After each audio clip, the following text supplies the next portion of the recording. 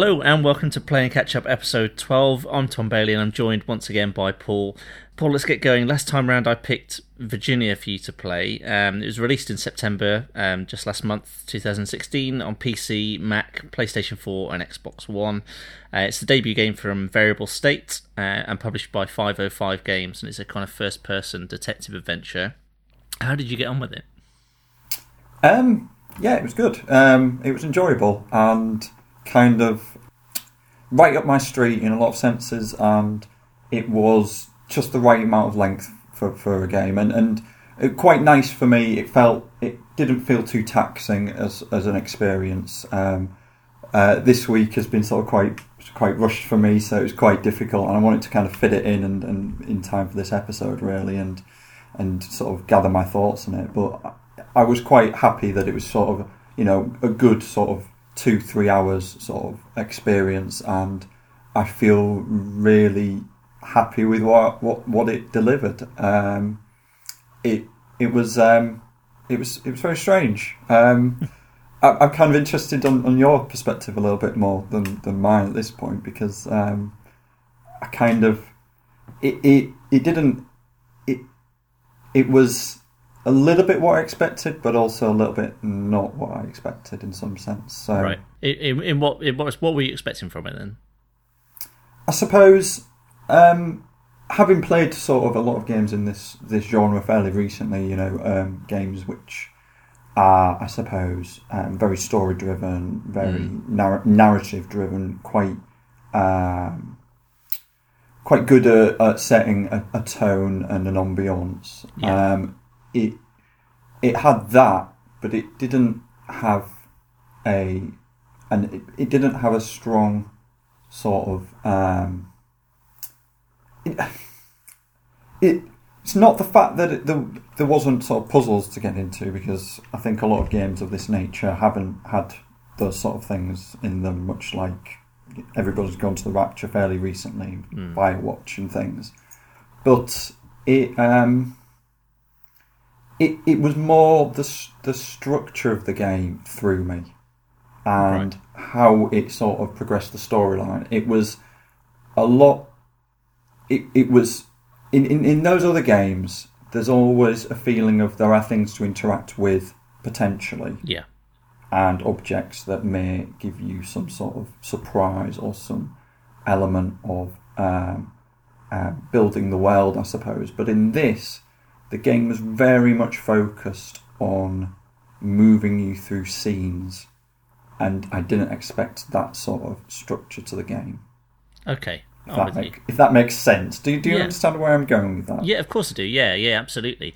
No, I think I probably had a relatively similar experience in that I read about this, I think, 2 years ago when they were first talking about it, and they cited Twin Peaks as a massive influence, and the X-Files to a lesser extent as well, and said they were trying to recapture that kind of feeling of a kind of slightly off-kilter town, and it was going to be a first-person adventure game, and that for me was like, yeah, I'm on board for this. I'm not going to read very much more about it. When it comes out, I'm going to get it.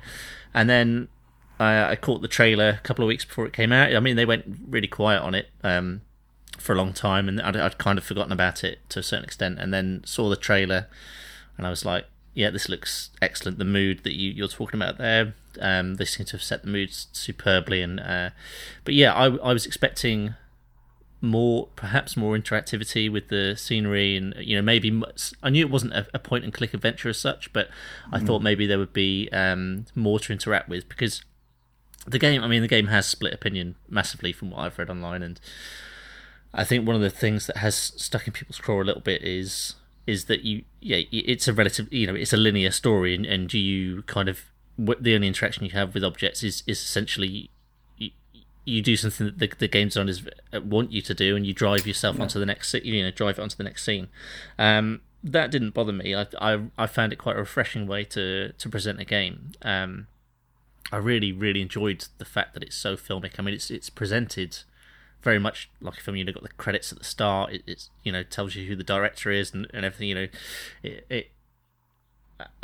and just the way it was presented was just as I'm repeating myself here, but it was like a breath of fresh air, really. I mean, I do wonder. I was hyped for the game anyway. I told myself I was going to enjoy it, and I really did enjoy it a lot. But I do wonder how much that kind of played into things. But I just found it really engaging, as you say. The length, it's a couple of hours to play through.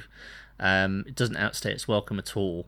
And I played it through in one sitting, lights off, headphones on, and essentially did treat it like a film, and just kind of went through it. And I really enjoyed the ride. I mean, it was confusing in places. Very confusing. Yeah. I think I definitely started to lose the thread, if that makes sense, towards the end. I really kind of struggled to piece things together, because I think that's what you always try and do with things like this, where it's a little bit ambiguous about things. You do want to kind of do that. I remember playing Killer 7, and that was very much the same, where you finished that and it was like, well, I have all these questions and no answers for them. And I had some of that with this, where I was like, I think I need to play this again, because I think, I don't know, but some of the stuff towards the end is things where you think, okay, if that's what that might be now, then maybe that makes more sense of things that happened earlier in the game. Yeah. I don't know if I'm overthinking things or not, but that was the feeling that I had, that maybe I misread some of the intentions of the scenes earlier on in the game. Right. Now we'll have a different meaning or a different perspective on later, from what I gleaned from later on in the game. There's a couple of scenes that I don't want to talk in sort of spoiler terms, but there's a few things towards the end where I didn't pick up on what those things were, which was perhaps a little naive of me, in particular the letter. Right. And putting the object in the letter and then getting that letter later on, I was like, oh, that's what that is. I'm with you. And that's why my perspective of things then changed, because it's like, okay, there's something more potentially going on with this character than I first perhaps realised. Yeah. But I don't know. I don't know if it's just the narrative being that way because it's been a little bit obtuse and it's not there to be solved, or if there is a golden thread sort of linking everything together in a nice construct. And I don't know if I want to unpick it anyway. I quite liked the fact that I played it and took it for what it was at the time. Yeah.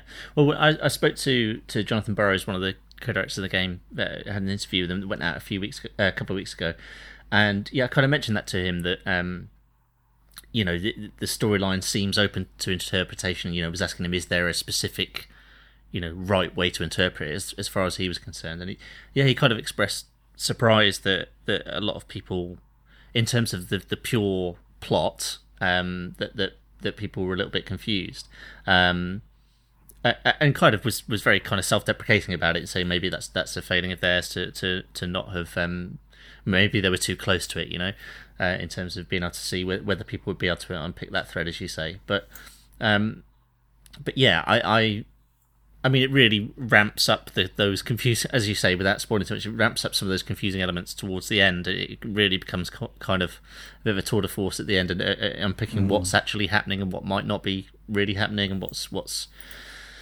that you should interpret in certain ways. But yeah, I mean, throughout there are certain things. I don't know whether I'm sure there are ones that I didn't pick up on, but like there's a scene in a. So we haven't really talked about the setup of the game. So you play a detective who, at the outset, you're on a missing persons case, and that seems to be the main thrust of the story. And then it turns out actually that kind of almost falls by the wayside a little bit, and there's a whole other kind of subplot that comes to the fore. But there's a scene quite early on with round the family dining table in the house of the missing boy, and it seems to be all like police officers and members of the family kind of huddled round, and then there's the woman from the diner is there like taking an order, and it's really odd, and I kind of thought she looks out of place, and then realise later on that she's in the diner. It's just, there's just all these different elements where things aren't quite as they should be throughout, and didn't even pick up on that. Right, okay, yeah. There's loads of different bits and pieces like that it's just a little bit kind of off kilter, as I say, and really I think maybe extra playthroughs needed to start unpicking. But as you say, I really liked the fact that it was something that left you thinking afterwards. Did I really follow that? A lot of games want to handhold you through story, and I don't mind sometimes if there's a bit of ambiguity, and even if I don't get to the bottom of it, that's fine. It's the same with other media. I like to have different experiences that way, and no, like I say, I really loved the way this was presented, and you're talking about the way the scenes kind of cut from, you'll be walking along a corridor and suddenly you'll be carrying on walking, you'll be in a completely different room, and it kind of jump cuts around like that. I really liked that, and I think they were heavily inspired by a game called, I don't know if you've played, called 30 Flights of Loving by Brendan. Yeah, I saw that sort of in the end credits, and I've played that, and I did think while I was playing it, I thought, well, this is unlike any other game I've ever played, and then I saw that as we were really inspired by. I was like, oh yeah, no, I can see that. So I almost kind of wish they didn't say that, because then I would have gone away and thought, well, that was a very unique experience, but that's just my memory, playing tricks on me. Have you played sort of 30 Flights yourself? Yes, I have. Yeah, and I can't remember much from that game. I think it was kind of moving scene to scene in that, wasn't it? You kind of, I think, if I remember, it was. My memory's awful. But you were in like some cocktail party or something on a rooftop or something, and then you move down and you're picking up a briefcase, I think, and you're moving around corridors and things like that, aren't you, in that game? Yeah, and I can see that influence there. I can see that link now between the two. Just to go back to some of the interactivity stuff, I think I didn't have a problem with the lack of it. I think, like you, it obviously was a conscious design decision, and I had no issue with it. I think what's interesting with that is that when you do get small bits of interactivity, such as the very first scene where you root in your handbag and you use the lipstick, those bits of interactivity tend to have a lot more meaning because they're so few and far between, and I think that's really interesting because it just imparts a bit more importance on those things that you wouldn't normally otherwise think about. And I think that's very deliberate on their part to do that, because again, I think there's another scene later on where she's going to put lipstick on, but she decides not to. Yeah, there's no control that I have on that, and on more other games it would be, well, you can interact with these objects, and it would just be a thing. Well, okay, you can interact with that, or you can, I don't know, pick up this other object and put a dress on. I don't know, But in this, it was very much. It was like, well, it still told its story because you're there trying to have that interaction, but it maybe doesn't play out in the way that you perhaps expect. Which is interesting, and I think there's plenty of scenes where I was walking around looking for maybe that interaction. I mean, when you very first start and you're sort of moving along corridors, I don't know if you did the same, but game head sort of switches on, and it's like, well, I'll turn around 360 degrees and see what's behind me and see if I can open the door there, and after I've checked 2 or 3 doors, I go, okay, this is not that type of experience, Not even a sound effect, nothing to kind of say this is. And I can see both sides. I can see some people not enjoying that whatsoever, and being very turned off by that. But once I knew that it was this was how the game was going to be, it didn't bother me in the same way. I didn't feel an incessant need. Particularly like the scene you mentioned with where you said you saw the waiter sort of in the house. Yeah. I don't think I even went up to sort of that area of the room where people were standing. I just went to the thing that seemed most obvious in terms of progressing the story onwards, because I didn't feel that need to interact with, say, the objects in the kitchen, because I knew there wouldn't be anything really to interact with. Right. And because of that, it was very easy to sit back and sort of enjoy it on its own terms. I think it's hard, isn't it? Because how you're moving into this quality of how much of it is a game and is it a game, and it's hard. I'm not sure if it is or not, but I don't mind that. It's an interactive storytelling medium more, you know. Yeah.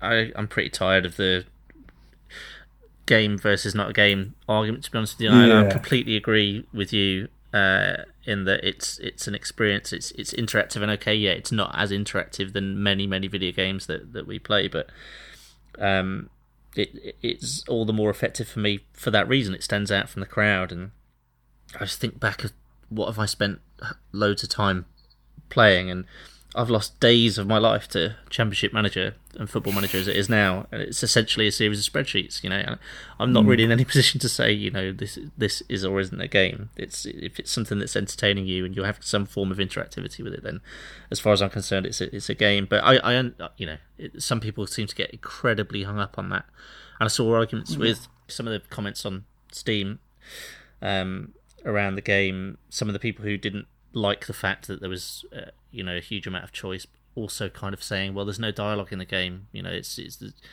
what were the what the developer's been doing, you know. It's like, well, it's clearly a choice.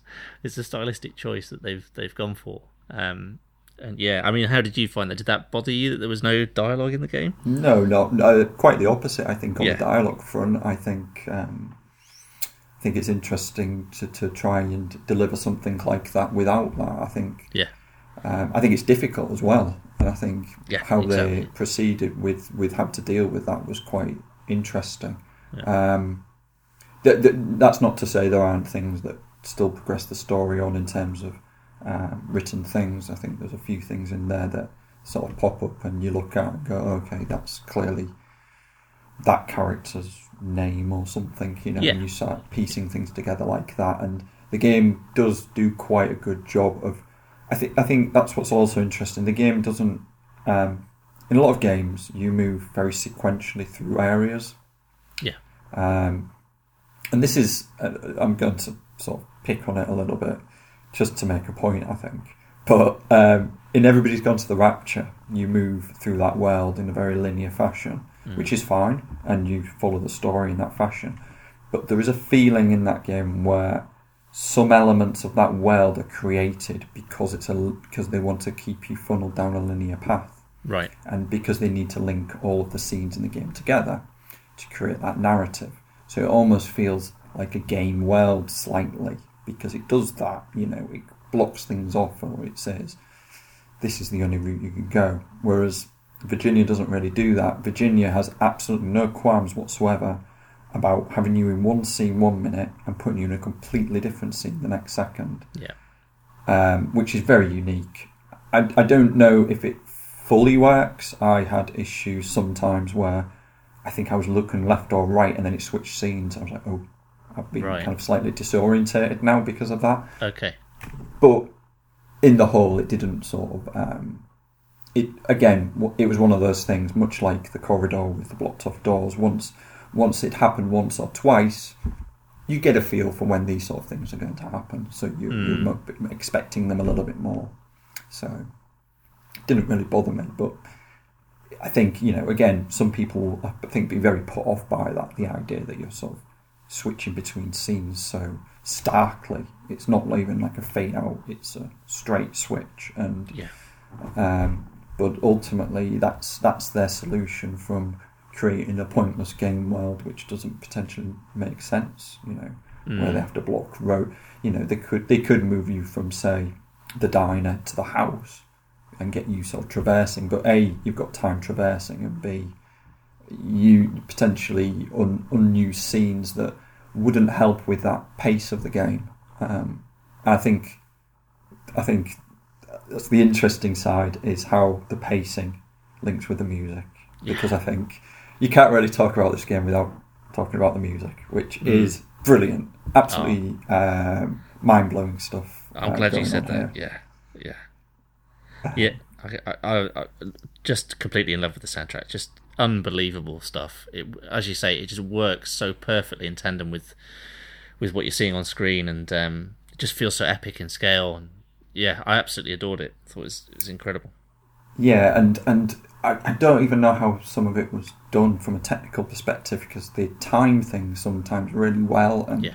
I don't know how they did that, because if I'm in a scene taking my time, some of it just, I couldn't get my head around how they managed to sort of hit those things and hit those notes, and they were interesting. And I suppose it's easier when you're towards an end of potentially a scene and you're into another act, as you want to. Yeah. Again, not to try and spoil how the game's structured, but some of those elements were really well done, where it was almost like there'd be crescendo and then it'd end and the sound would drop out, and it just worked so well. And there's a particular bit towards the end where things are starting to unravel a little bit, and they go through scenes very quickly, and perspectives change, and that with the music there was like. It's like a film where, I don't know, where somebody realised their world and what they understood the world to be is completely wrong, and it's that sort of soundtrack to that moment, and it just works so well. You know, the idea that all these ideas are whizzing around your head around what is happening. You know, as everything kind of unravels, it just worked incredibly well towards the end there, where I was just like, wow, okay. Yeah, no, it's incredible, and you should probably just name check it. It was Lyndon Holland who composed the score, and it's recorded by the Prague Philharmonic Orchestra at the Smecky Studio, which is where David Lynch had soundtracks kind of recorded for a couple of his films, which kind of ties it back to that Twin Peaks thing. Was Twin Peaks a factor for you when it was on? Is it something you were kind of aware of or into? Yeah, I think we kind of discussed this briefly in a previous one, or maybe it was off air. But I've sort of working knowledge of Twin Peaks. I don't have the experience of watching it sort of in full, so I know elements. I think I've seen sort of one or two episodes, but I couldn't tell you what the whole plot is. But I know enough about that feeling and that David Lynchian sort of style. And I think we've talked previously about other games that have potentially been influenced by it, and equally, you can see that sort of style all over this. It deals with interesting settings and potential absurdities and things, you know, and twists sort of things to a certain degree, and makes you question things quite a lot. And it has that surreal feel, doesn't it? It does. It's that. I think that's the David Lynchian thing more than anything that comes across. It's that small outback American town where something's not quite right. Yeah, exactly. And then there's one scene in particular in the Roadhouse where she's having a drink and watching the musicians on stage. I don't know if you remember that bit, but yes, I do. That part of the soundtrack is massively plays a massive homage to Twin Peaks, and yeah, I think other than that, it's a general feeling rather than anything too on the nose. But they did allow themselves that one bit, which I really enjoyed as a Twin Peaks fan. But yeah, I think, and again from speaking to Jonathan, I think, although I think it definitely helped them in terms of getting buzz around the game early on. I think there was a kind of slight twinge of, you know, all he's talked about for the last 2 years is Twin Peaks, whereas actually it's not really that. It's just that there are obviously they clearly, you know, love that genre of TV show and what have you. But yeah, it's very much its own thing, I think. And I'm really glad you enjoyed the soundtrack as much as I did, because it's phenomenal stuff. Yeah, absolutely. I think it's always interesting when developers, I suppose, I can see that they probably used it as a jumping off point, but I don't have a problem if that helps people to understand something. It's a good way to say, well, you know, if you're interested in things that are a bit Lynchian, then you will probably enjoy this, you know. And, you know, it's a shorthand, isn't it? It's a shorthand to get to content and get to games that you think that audience will like. And I think, not to make us sound too old, but it's kind of a middle-aged gamer sort of game in a lot of ways, isn't it? You know, that's it's that true. age group, isn't it? I think where maybe tired of those sort of high octane sort of games, and lots of games that you've played that are similar. And it's so short. I did kind of time it almost. Okay. It took me 2 hours and 20 minutes to play through, which Okay. is very short, Yeah. but Yeah. by no means any less of a game for it. Length is nothing, you know. It's all immaterial, really. It was a good use of my evening in a lot of ways. Yeah. I could have done something much less entertaining, watching something on television, you know. But instead, I got this great sort of narrative and great looking game. What do you think of the style of the game graphically as well? What did it remind you of much in particular? I think it did, but I couldn't really put my finger on anything in particular. But yeah, I liked it. I thought it was really effective. It's, you know, not super detailed. It's I like the way. Again, it helped it stand out. It's distinctive, and but yeah, I don't know. Was there anything in particular it reminded you of? I suppose for me it because it has those low polygon counts. It potentially feels almost like a PS1 game or just an early sort of CG sort of animation in some sense. It had that sort of feel to it to me, and the animation, I suppose, was really nice. It seemed very expressive, and I probably have to play it again to kind of really take it in. But it seemed like somebody who knew what they were doing, I suppose, in terms of animation. It just seemed to be a lot of care and attention there. There was little things like that scene in the pub where beforehand she gets the ring from the woman again. Yes. Spoil too much. Yep. But all of that was just done really nice and indiscreet, and it didn't feel overdone. Anything, you know, there's a lot of, and even when she gets there and she's sort of in that, you know, when she sits down at the table, and then that object kind of has a use, you know, in that scene, and it just felt very natural the way all that sort of played out, and I'd be fascinated, I suppose, to know how they went about that. Was it all sort of hand animated, or did they mocap somebody, or because there was a lot of stuff there that just felt really nicely done to me that I kind of didn't expect, I think, from an indie game, really. You know, a lot of sort of other games in this genre will often shy away even from sort of presenting characters in sort of those sort of scenes, you know. So I just thought it was very interesting to create. There wasn't a really cartoony sort of feel to the characters. They felt a bit more realistic than that, you know. Yes, yeah, absolutely. And yeah, in terms of what you're saying, in terms of what went into making it, what I was really struck by when kind of researching for when I did the interviews, they all worked remotely on this. So I think Variable State is the two co-directors, Terry Kenny and Jonathan Burrows, and Lyndon Holland, who was the kind of the composer, as I say. And then they had kind of people come in and work on different bits and pieces. I might be underselling stuff here, but I think they had maybe a team of around 10 at maximum. But yeah, it was all remotely done from what I can tell. And just again, I mean, I don't have any experience developing a game, but I just think that would make it many degrees harder to achieve your vision if you're kind of not all there to get your heads around the table. Yeah. So it's even more impressive to me. Yeah, but I think some of the things, because it's that very linear thing, I think they could spend the time making those scenes as great as they wanted it to be, because they knew that players would experience them all in those same ways, you know. And you know, I think that's sometimes the difficulty with making multiple choice sort of elements to things. You know, it becomes more difficult to sort of create that, and there are a lot of things in that game that I don't think would have worked if it was, well, you have a choice to do this or do that, you know. It just wouldn't.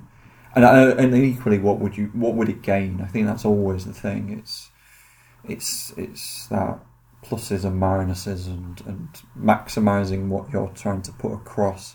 I think indie games is very much an embodiment of that. They don't have the huge amount of resources to put into games. They can't make everything the biggest and best thing going, so they have to be more pick and choose. Okay, what is the defining element that we're going to sort of promote our vision of this game to be, and what are we going to really push as being where we want to put our efforts? And I think, you know, it comes across that it was those scenes and the way they've constructed them narratively, without a written narrative, but narratively how they've constructed those scenes.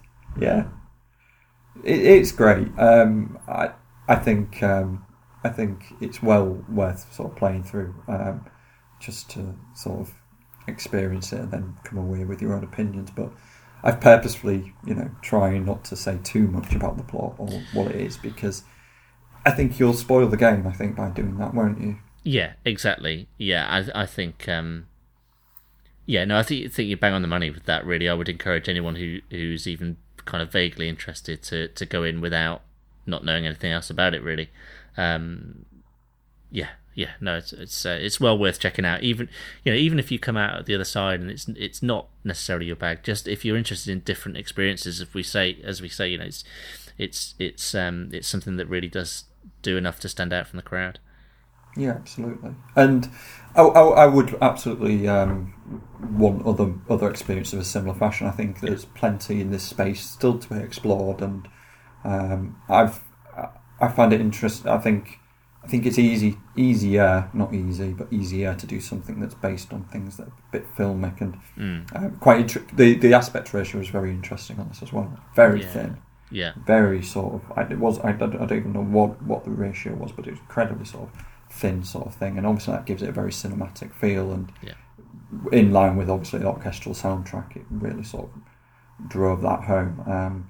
I'm interested in all sorts of narrative sort of things, and it would be really interesting to get something that's even based more in reality. And I think there's absolutely more tangible things that they can do in gaming in this sort of area. And when I played it, I suppose that was the big thing that came away, was that although gaming's still huge, it's not as huge as sort of HBO television and cinema. And I just thought, well, this is something really great that I would like other people to enjoy and play through, but I'm not sure always that people will ever get to that. It's easy for us as gamers to kind of seek these things out and find them, but for me, it's something I think my sister would enjoy. Yeah. But would she ever seek it out? I'm not sure. It's difficult. I could tell her, go and download this thing, but she'd probably go, well, I'm not doing that. I'd rather sit in and watch the next episode of Game of Thrones. So, but I know she would enjoy it. She loves Twin Peaks. She's been to Portland. She absolutely adores the whole style of that. She would love this, but it's always sometimes a bit difficult to get the audience to the product, if that makes sense. So. Yeah, no, I know what you mean completely. Yeah, no, it's a shame, but yeah, I suppose there's so much vying for people's attention, and if it's not something, even for people who are into video games, but in a kind of a less intense way than people like you and I are, it just gets lost amongst the noise, I suppose. Sorry, go on. I was going to say it would be really nice if it got a sort of retail release as well, and sort of and see if it has a wider audience. I was just going to say, I found it a bit strange that they partnered up with a publisher on this. Was there any reason for doing that? Do you know, or was it just to get on the storefront and get some publicity? I suppose. I mean, we didn't dig into it too much when I spoke to Jonathan, but it certainly didn't seem like it was a tough decision when they were presented with the opportunity. I think it was something that just helped them, as you say, get the product out there, and I think the money from that helped them achieve certainly the recording of the soundtrack, as I say, in Prague. So I think from that point of view, it's definitely something to help. But no, we didn't really delve too deeply into it. It's just that I know that, like I say, 505, I think they've published some other games of similar ilk. I think they published Brothers as well. I think yes, released that right. On retail, and I think I think there's absolutely an opportunity to sort of try and branch and broaden sort of the product to other outlets. I don't know. I think it's in. Do you know, like, if Empire magazines do game reviews or anything like that? Because it seems that sort of audience would absolutely love something like this if they only knew about it. That's a good shout. Yeah, I don't know. I haven't picked up Empire for a number of years, but no, that's a really good point. Yeah, I wonder whether they have looked into that kind of avenue. Yeah. Yeah. Okay, right. Enough of Virginia? Yeah, as I say, left a good impression on me, and I will definitely sort of have a second playthrough at some point and see if I can glean any more from the storyline from it. I think towards the end of it as well, I think it was one of those things where I was, because I think you said to me, make sure. Well, you didn't say make sure, but you were basically saying it's playable in one playthrough. Yeah. So there was a little bit of sort of that push towards the end where I was getting a little bit tired, and then I thought, well, I'm losing the thread here, but I should probably see it through, and then it's just left me with questions, like I say. So I'm interested to. I'm guessing you haven't tried it a second time. Is that correct? Or No, I played through it again ahead of the interview, but I wouldn't say it gave me all the answers to any extent. So I would happily play through it again and try and work some of that stuff out. But no, I didn't feel. I think there were a couple of minor things I picked up on that I didn't necessarily get the first time round. But yeah, no, there's still plenty to work out there, I think. Yeah, I suppose the only thing that sort of gives away that it's a game is you do get trophies, obviously. Yeah. And those seemed, I couldn't understand any of those, so I didn't sort of pay attention to them while I was playing, but then I did check it through when I was looking. I was thinking, I'm not quite sure of what these were given for always. Some of them were obvious and some of them weren't, but then there's a lot missing, so I think, well, is there something else? Is there something that I sort of potentially missed along the way? But I don't know. There are very minor points of just where you can choose to do something, and if you don't do it within a certain time frame, then the story will move on. But they aren't things that are going to affect the plot massively. They're small bits and pieces here and there, and there are a few collectible elements throughout as well, not which are connected to some of the trophies as well, but not same as traditional collectibles, I suppose. But there are feathers dotted around, and flowers as well that you can pick, and they appear in your apartment. So yeah, there's a few connected to that kind of thing. A couple of niceties. Yeah.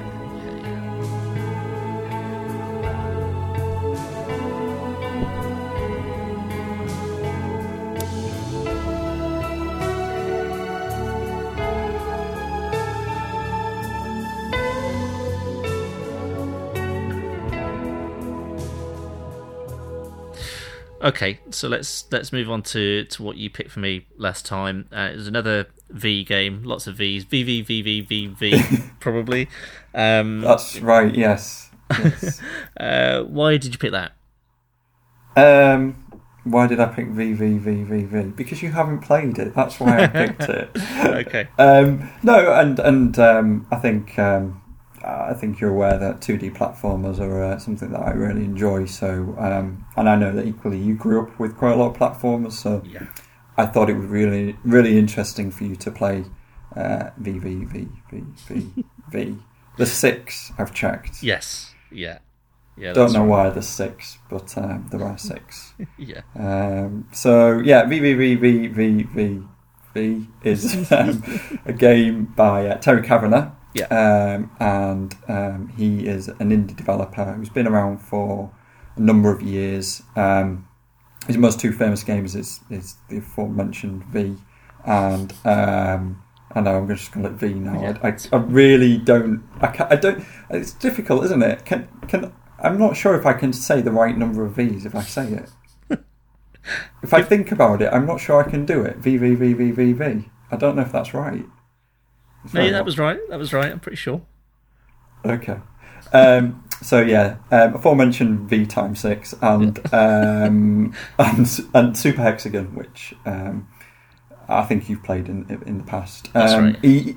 He's also done quite a lot of small games. He seems to be very much interested in smaller mediums of games, and he makes quite a lot of small games. If you look at his sort of catalogue, he's got maybe 40-50 games that he's released, but these are the two that have always gained sort of prominence. So Originally, it was released in 2010 for Microsoft Windows.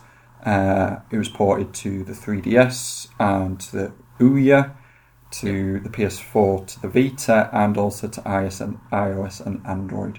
I would strongly recommend nobody playing it on iOS and Android. VVV is a 2D platformer with a soundtrack by Magnus Palsson, and what did you make of it? Well, before I get into that, I've got a small bone to pick with you. So, okay. Last time out, you kind of hurled unwarranted abuse at me for picking too many puzzle games for you. And now I've had 2 games in a row where kind of flipping gravity is the central mechanics. What's that all about? Yeah, that's true. Did not pick up on that. Yeah, that's true. Yeah. Pass. Did not even realise. That's interesting because when I picked it, I just saw it as a platformer, and then before sort of this, I did sort of play a little bit to kind of familiarise myself with it again. I was like, because it's been a long time since I played it, a good sort of 5 years, and I thought, this control scheme, I cannot remember that was the only thing you could do. I'm sure you could jump in this game. Yeah. But no, flip gravity, yeah. Sorry. I'm only joking. Yeah, so as you mentioned there, it's a kind of retro style 2D platformer, but rather than having the kind of usual jump mechanic, you can kind of hit a button to reverse gravity and then back again, and it's that kind of gravity flip you use to traverse the kind of increasingly intricate parts of the map. And the setup is that you're the captain of a spaceship who, your crew has had to evacuate via a teleporter, and each member of the crew gets flung out to a different corner of the map, and you've got to reach them and lead them back to the ship, basically, get them safely back on board. And essentially, it struck me as a massive love letter to kind of Spectrum and Commodore 64 games that I grew up with as a kid. And I mean, just before I go on, did you have either of those systems? Yes, kind of, but I'll let you continue. Okay. So my family had a Spectrum. It wasn't the first kind of gaming system I had. We had an Atari 2600, but I think the Spectrum was the first one that I really kind of latched onto in a massive way. I was quite lucky in the respect that I've got 2 older brothers, and my nearest brother is 10 years older than me, so I got into stuff in all different types of media a lot earlier than I would have done otherwise, I think. So I was gaming at a really early age, and I've got huge lovely memories of playing games like Manic Miner and Jet Set Willy that this game has a massive nod towards. I just such fond memories of playing that. So as soon as I turn this game on, you've got kind of a nod to, as I say, the loading screens of those types of games with the kind of coloured flashing bars around the board of the thing. It's I'm kind of 5 or 6 years old again and sat in the living room with my brother playing these games. It's just wave after wave of nostalgia came through as I started playing it. It's like graphically it looks like those older games. Like I said, Manic Miner and Jet Set Willy, where each screen had a different title card at the bottom. This has got that. Each screen is named something different. One of my favourite series of games on the Spectrum growing up were the Dizzy games, and sort of 5 or 6 screens into this, there's an homage to Dizzy. There's like a floating character on screen that looks just like him, and there's another one later on as well that is a homage to a game called Hunchback that I played a lot on Spectrum. I'm sure there's loads that I missed as well. But yeah, I mean, straight away I was like, oh my god, this is incredible. Just that feeling was incredible. It really did transport me back. Far too many years to kind of mention, and it was just a lovely feeling to sort of, as I say, sort of feel transported back to those times, sort of getting on for 30 years ago. And but it's not just the nostalgia factor that meant I enjoyed the game. I mean, it's a genuinely excellent game. It's challenging to say the least in many places.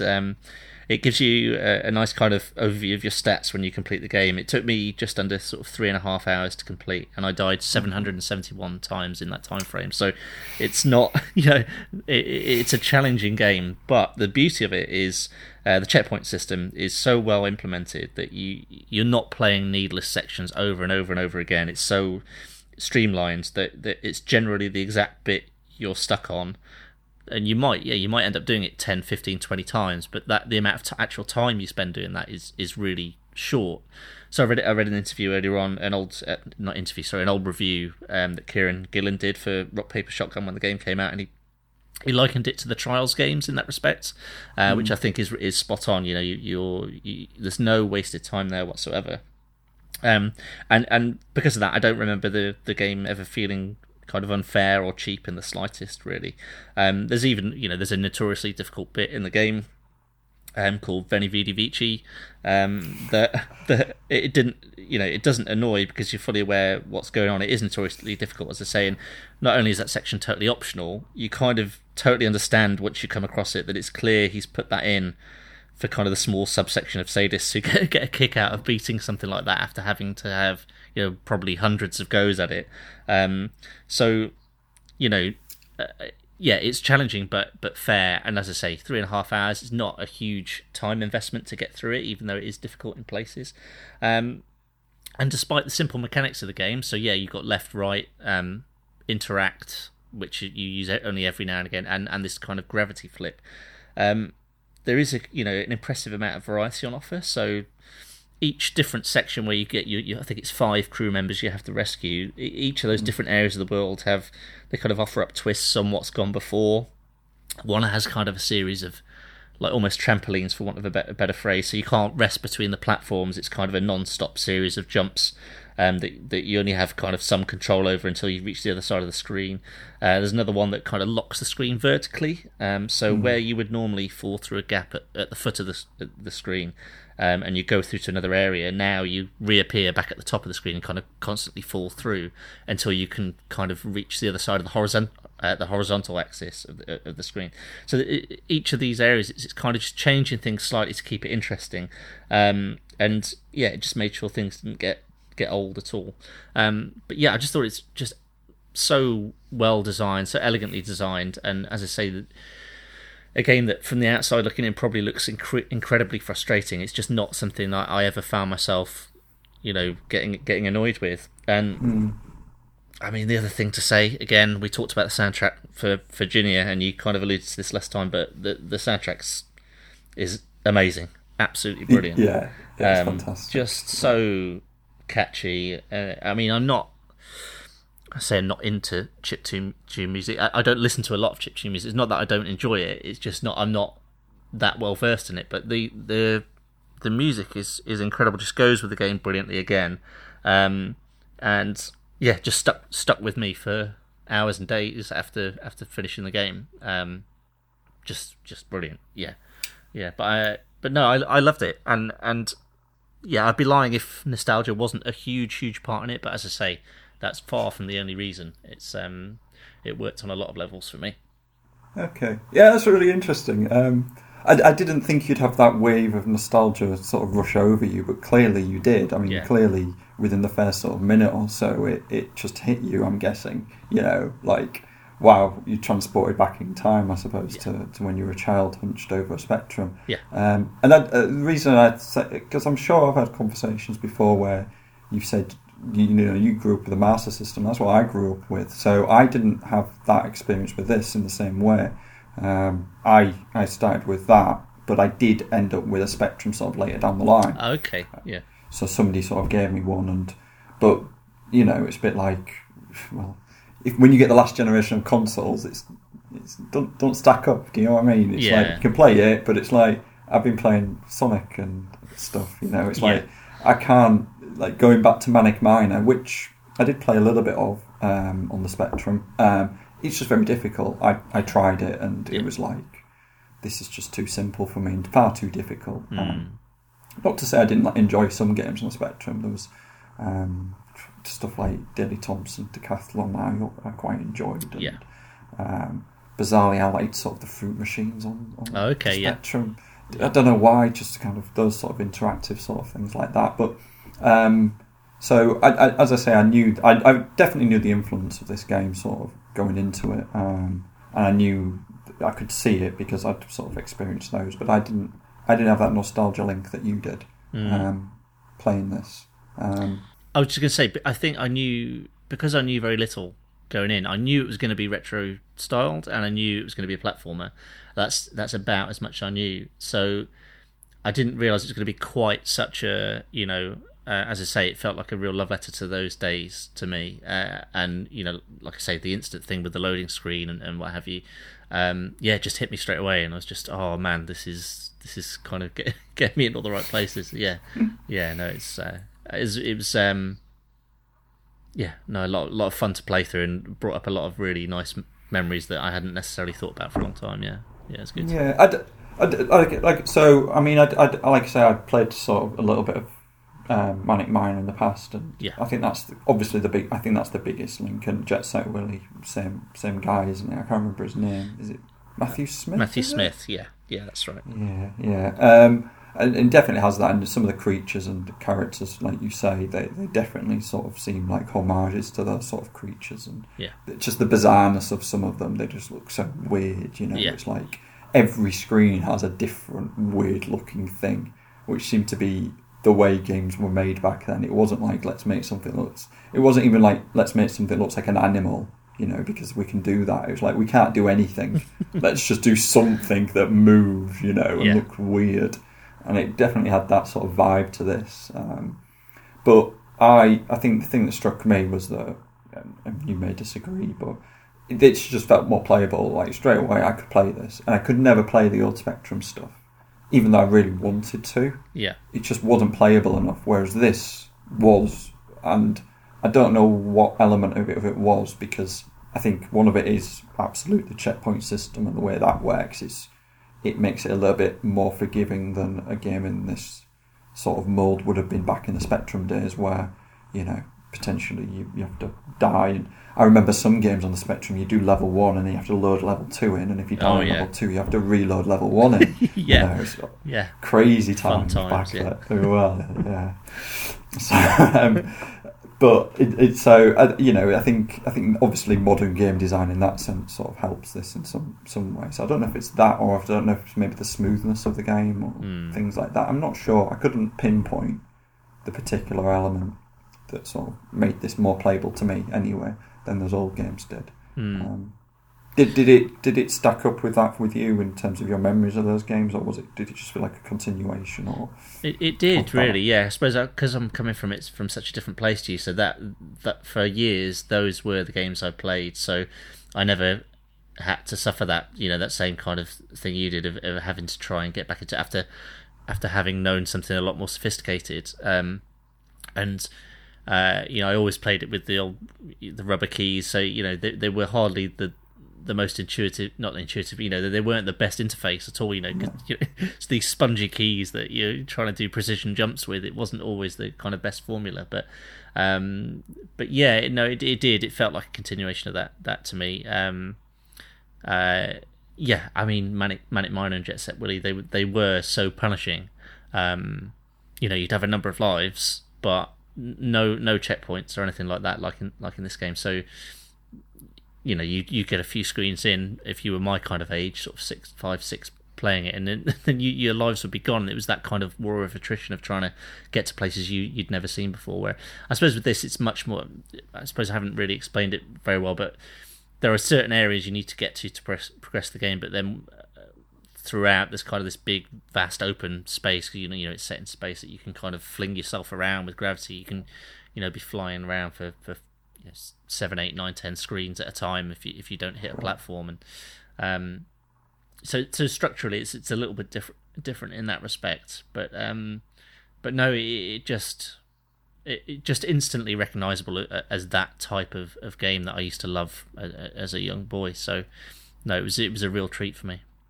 Did you play on keys as well? I'm kind of hoping you played on keys. And I actually didn't. I'm going to disappoint you. No, I played on a pad. Oh my god! Yeah, I know. It's not good. I find that astonishing. Yeah, I thought you would definitely go for the full keys experience, because for me that is that's the only way to play this. I find that surprising. I find that really? really surprising. Yeah.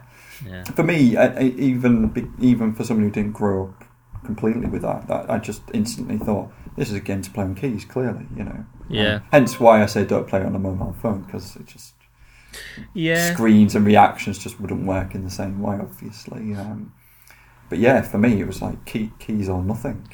I think it just didn't occur to me purely because I'm just terrible with mouse and keyboard, and in any normal PC game that I just generally, if I get an option to play with a pad, I'll jump on the pad straight away. But no, if I'd taken a step back and thought about it, then yeah, it would have made complete sense to do that to get the full kind of Spectrum experience, I think. Yeah.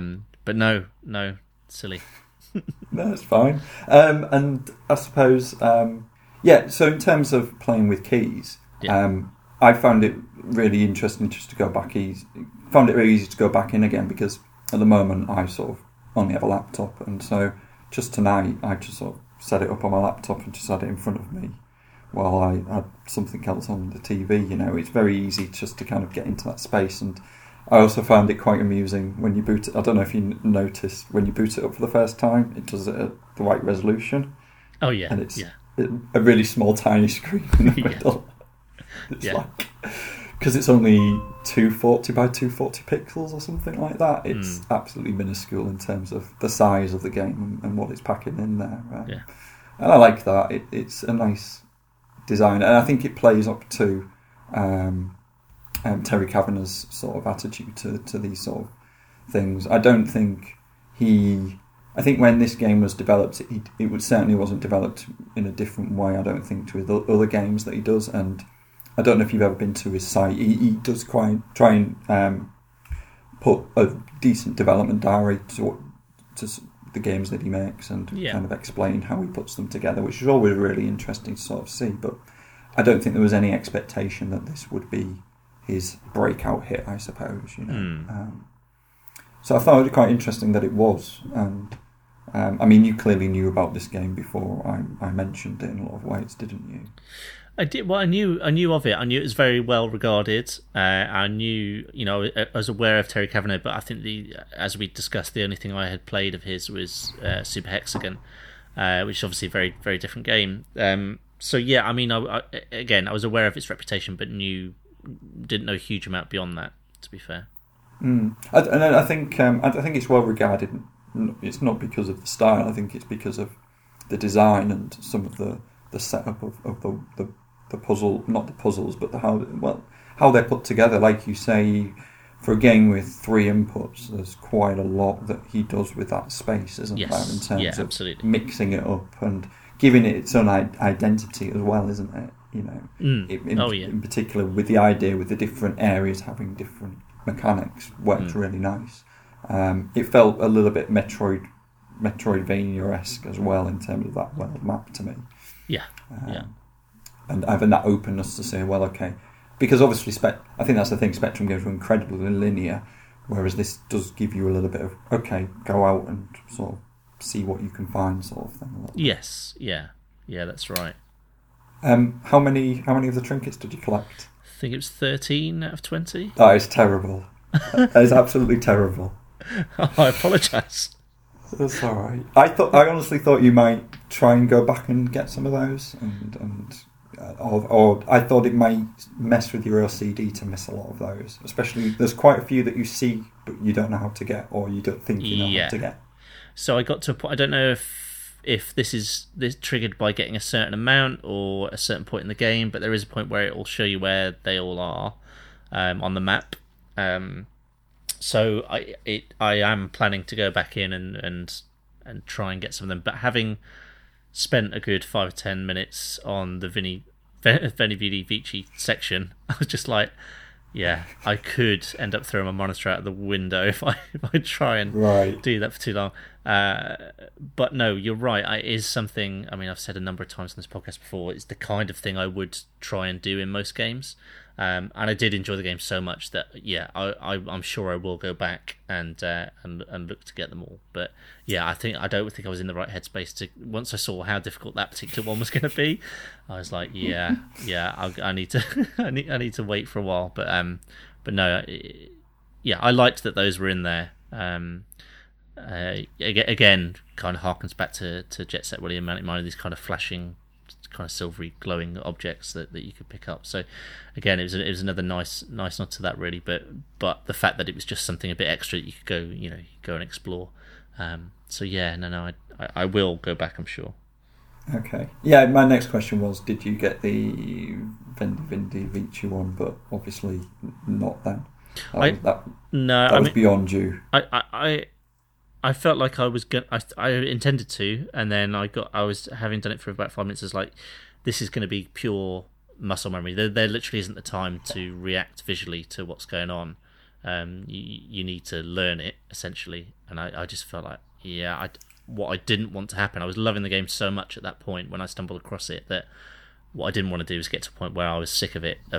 Because that is what I would normally do. I would normally stick out a challenge and then plough through it and then carry on with the rest of the game. And what I didn't want to do is get to the point where like I'm sick of this game and I'm turning it off and I'm not going back. I'm sure that wouldn't have happened, but it was a conscious decision to say let's come back to this at another time and do it. But yeah, and you're aware that you can go. You're free to sort of go back into the world and collect those now. Yes, it's not like they're shot out from you. And I would say the reason why I thought you might go for a few of them, because I think a lot of the trinkets fall into actually two distinct categories. Some of them are those dexterity sort of challenges, but some of them are a little bit more thinking around the space and how to get to them, rather than how to. Rather than, like I say, just pure reaction. So, yes, I think there'll be a few that you will potentially pull your hair out over. Okay. I managed to get to 18. Okay.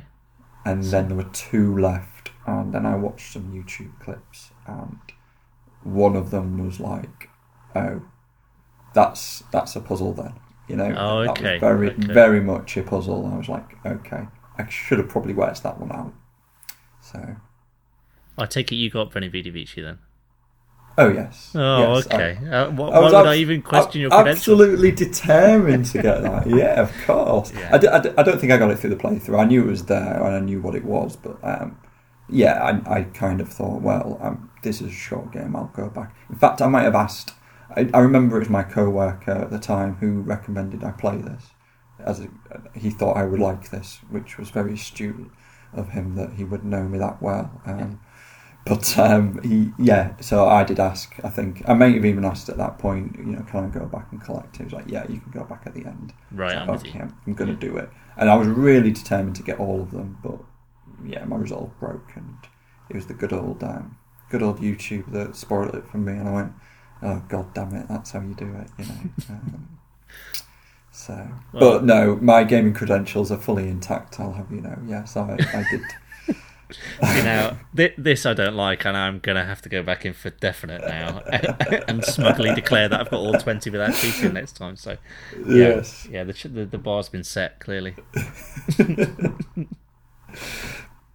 I suppose the other thing to mention with this that we haven't sort of talked about is the obviously it's a 2D platformer, but for me it was I think it's the only 2D platformer I've played properly with flick screens, which you don't see very often anymore in games. No, that's right. I mean, can you think of it? And I was struggling. I was thinking tonight, is there any other? I can't even think of other flick screen platformers at this point, and they must exist. Yeah. No, I'm struggling. I must admit. But the only thing I can think of was there's Castlevania, but Castlevania still has scrolling screens and then it flicks to new scenes. And a lot of old platformers tended to do that. I remember Quackshot did that on the Mega Drive. And there's a few of them but they would scroll and then flick to a new scene when they maybe wanted to redraw the graphics into a different style rather. But I can't remember complete sort of flick screen games, and that was the thing. I suppose when I started playing platformers, the first 2 I really sort of played were, in terms of proper consoles, I suppose, were Alex Kidd and Sonic, and they were both, tracking the player. It was never that scene change. The only reason for a scene change was because they were obviously drawing a brand new palette. Much like when Mario goes down the pipe, it's because there's a different tile set that they need to load into the game. But I suppose the only other one I can think of that did flick screen, I remember having a... do you remember the Game & Watch? I had quite a lot of Game & Watches before I had consoles. And I played the Mario one of that, and I'm fairly sure that was sort of flick screen, because that was just black lines. And I've got no idea. That had something like 100 screens or something. I remember it proudly saying on the box. And now I don't think I would even contemplating playing something like that ever again. But I spent hours on that. I think I did finish that. I think there was a hard mode that unlocked afterwards, and I think I played through that as well. But for me, it was nice because I had an experience with VVV that I haven't really had before, and for somebody who's played a lot of platforms and enjoys the genre, that was really nice for me. Because I've always wanted to go back, and I've never been really able to do so until this came along. And that's really what I liked. In terms of other recommendations, if there's another game and that's similar to this that I played, there's a game called Laser Cat that's available on Xbox Indie Games, and I would say that's quite a similar experience and a little bit easier, I would say. But if you're willing to play something that's similar and similar sort of style, then that's something that I would recommend. I think it's probably on PC as well for a small amount of money. Definitely sounds familiar to me, and knowing me, I may well have even own it on my Xbox 360, so I'll go and check after this, because I'll definitely be interested in checking that out.